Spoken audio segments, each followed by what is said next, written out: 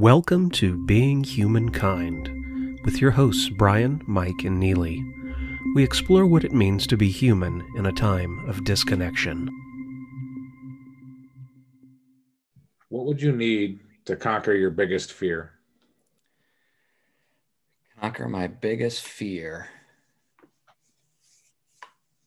I honestly don't think I have I have plenty of things I fear, but I don't know if I have one that's such a hurdle that I couldn't conquer it. I feel like time is the biggest hurdle in my mind right now. Like I've created a bucket list that is far too long to complete in a lifetime. And I think my biggest fear is I've created something that is impossible for anybody to finish. And it's really hard to set up the next caretaker of Ahab or things like that with something that I'm already holding so high up. Like it has to restart and whoever's next has to, do it their own way type of thing. But I feel like I put too much on there for me to finish, and it's not supposed to be finished. Do you think, your grandfather probably didn't expect you to do what you did with Ahab, so I wonder what the next generation would.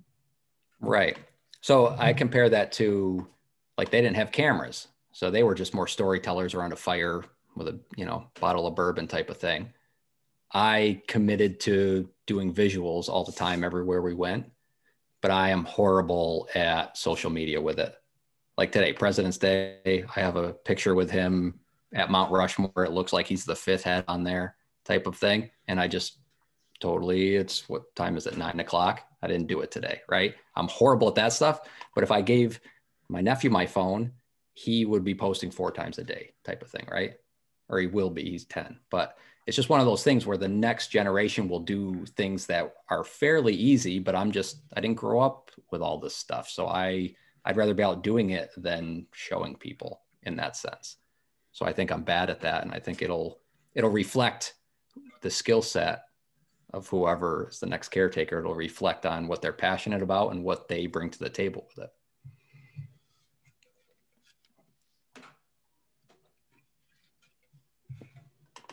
When do you see yourself finding another caretaker? Is it like your grandfather where it's, towards the end of your life, or do you feel like you want to pass it on so that you can enjoy watching somebody else interpret it?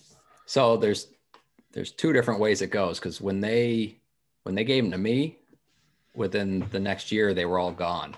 So I truly think like the lifeblood of them, it's like when you retire, if you don't have a hobby, you're like, what do I do type of it. When you don't feel like you have a goal, you're just like, okay, it's time for me to go.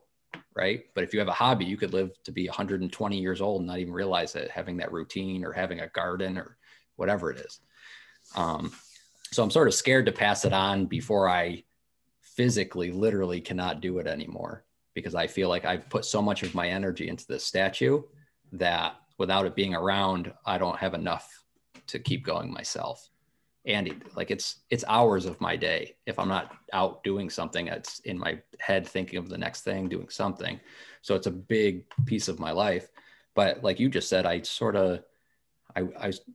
would love to see what was happening with them if I got to see other people enjoying it. Because if I did this right, Ahab shouldn't need me carrying him around to have the same results, right?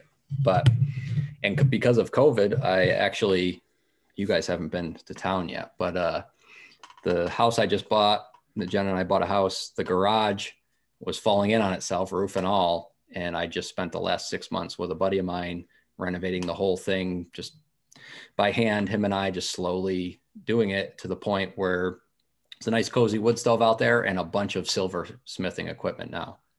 And that was something I always thought when I retire and couldn't lift him, I could easily lift up a torch and a little bit of silver.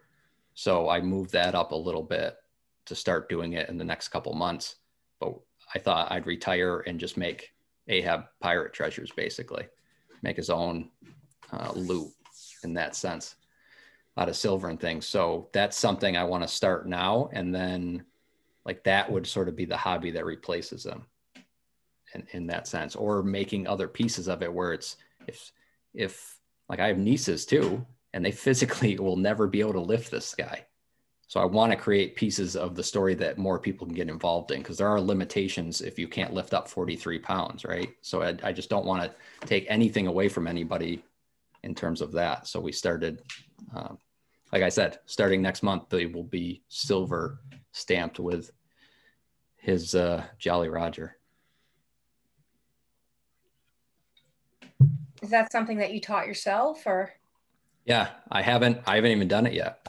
It's something it's like anything now. You watch YouTube videos enough, you're a professional, or, put in thousands of hours into it. But it's one of those things I'd rather learn by trial and error. I've always enjoyed the thought of being an apprentice instead of getting, like, I have a college degree, but getting a college degree is just sort of jumping through hoops to show you can jump through hoops at this point. Like, it's not what they're pitching to everybody. I hope my employer is not listening, but it's just one of those things. Like, you're either there to learn something, or you're there to just get pushed through the machine type of thing. And the same thing with this, like anything you're passionate about, you should invest enough time to be able to teach yourself. And along the way, you can get other teachers and other experiences to help you learn more or different skills. But if you don't have enough passion to learn it yourself by yourself, you shouldn't get into it in the first place.